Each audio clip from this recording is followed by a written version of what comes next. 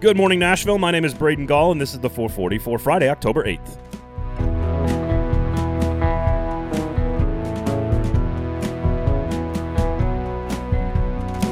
Today on the show, you will find out, of course, who I am gambling on this weekend in college football.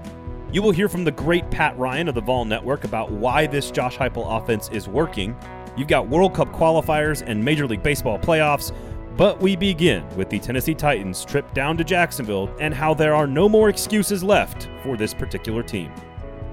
My guys over at the Kingston Group build this podcast, the 440, every single morning for free for you. So remember them. If you're thinking about doing some work on your home, they are a locally owned, award-winning custom home and remodeling firm. And they know it takes a lot of time and effort and thinking before you make a big decision or big spend on your home. So make sure you talk to the Kingston Group. They'll help you with that process, whether it's 2 years out or 5 years out. Just talk to them. BuildKG.com is the website. That's the Kingston Group, BuildKG.com.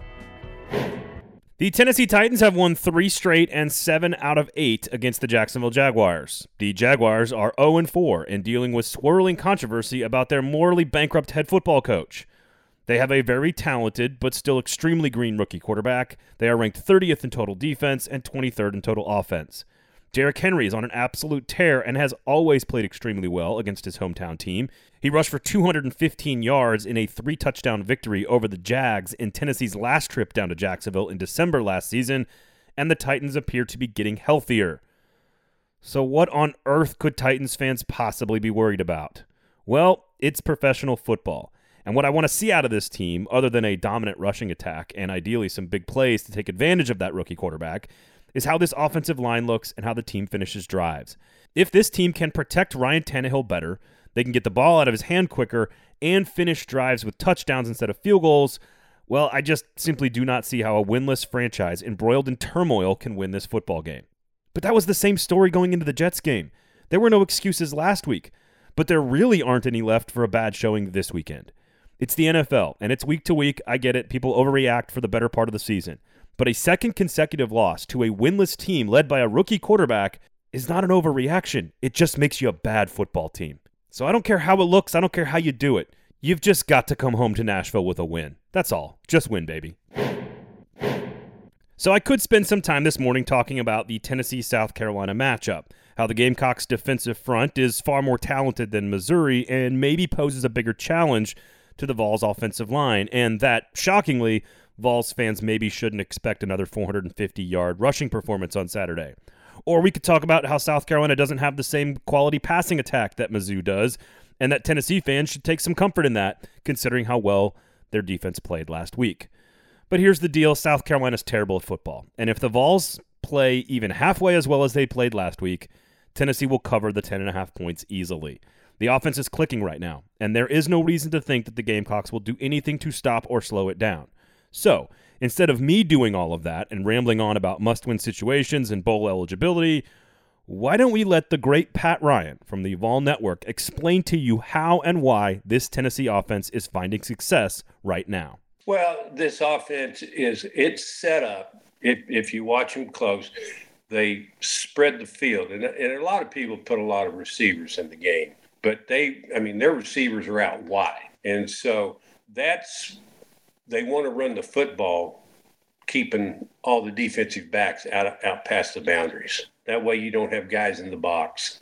It makes that's how they run the football, because there's no tight ends. You don't have a fullback. You don't have all that stuff. So that's how they're going to run the football. Now, when they throw it, you'll see they throw a lot of outside stuff. And you see a lot of passes way across the field, which scares me sometimes. But what makes that work for them is, if you watch closely, their wide receivers really block. They block for each other. I mean, when they're throwing that ball out wide right, the other guy that's out there is locked up blocking, giving the guy a chance to catch the ball and move on. But this offense is set up to run the football and throw the ball deep. That's essentially what it is. They are looking I can't tell you how many games that I've watched Tennessee over the years that you'll say, well, we didn't take it down the field one time because maybe they didn't think they could beat them down the field. Well, this staff, they are trying to create some meshes and things outside, guys getting a little pick here and there and going deep. They're trying to create as many explosive long ball plays that they can.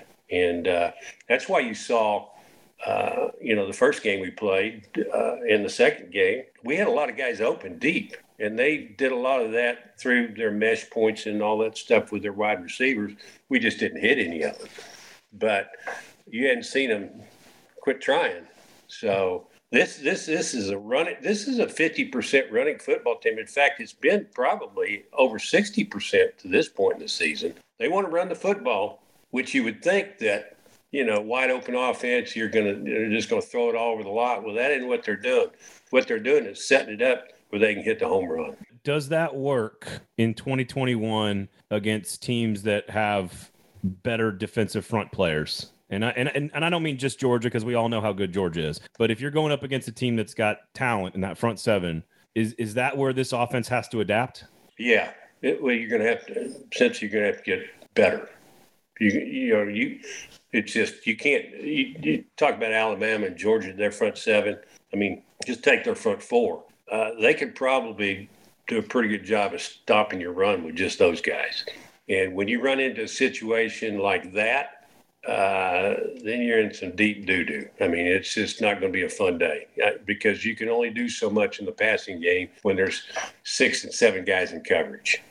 It's just, and that's when you got to, you need collect some better athletes, some better linemen, guys that can match up with them, pick up a little more speed outside to where they can separate, and you can still get you some long balls. But playing against Georgia is, I'm thinking about just taking that week off personally. I think all the offensive linemen across the country agree with you on that. I'm telling you, they're home wreckers, man. They got a bunch of dudes up there that just maul you. That was the great Pat Ryan, who I could listen to explain football scheme all day. And in fact, we did this week on Lamestream Sports. Pat was our guest this week, and he joined us to talk all things Tennessee, his thoughts on Neyland Stadium and if it'll ever return to what it used to be, why Hendon Hooker has cemented himself as the starter, getting to know the coaching staff and Josh Heupel's style of coaching, how defenses have changed over the last 30 years, and what it's like to work with Bob Kessling. You can hear all of that in our entire conversation with Pat on Lamestream Sports with myself and Steve Cavendish, out every single Friday right here on the 440 Sports Network. Meanwhile, the Vanderbilt Commodores are a 39-point underdog at the Florida Gators and will be sacrificed at 11 a.m. Central Time on Saturday. Around the SEC, I will give you my picks in the two big games, Georgia at Auburn and Alabama at Texas A&M. I will give you my two picks against the spread in both of those games. I've got money on two teams in both of those games, so I'll give you those coming up in just a second. You've got Arkansas at Ole Miss in the Who Licked Their Wounds Better Bowl. I like Ole Miss in that one. And, of course, all eyes should be on LSU at Kentucky with a guillotine hanging over Coach Orgeron's head currently. A loss on the road to the Wildcats would not go over well in Baton Rouge. And the Missouri Tigers are a 19-point favorite over North Texas. There are a couple of other big things to keep an eye on this weekend. A World Cup qualifier for the men's national team and playoff baseball. Nashville SC is still off on the international break. They will get back on the field next weekend. But for now, soccer fans have an important match to watch on Sunday. The 5th of 14 World Cup qualifiers for the U.S. men's national team will be against Panama in Panama at 5 p.m. on Sunday as the U.S. continues its march back to the world's biggest sporting event. It's a huge match between two teams fighting for the last automatic qualifying spot in the CONCACAF North American group. And on the diamond, the MLB divisional round rolls through all weekend long after the Red Sox and Dodgers won wildcard games earlier this week.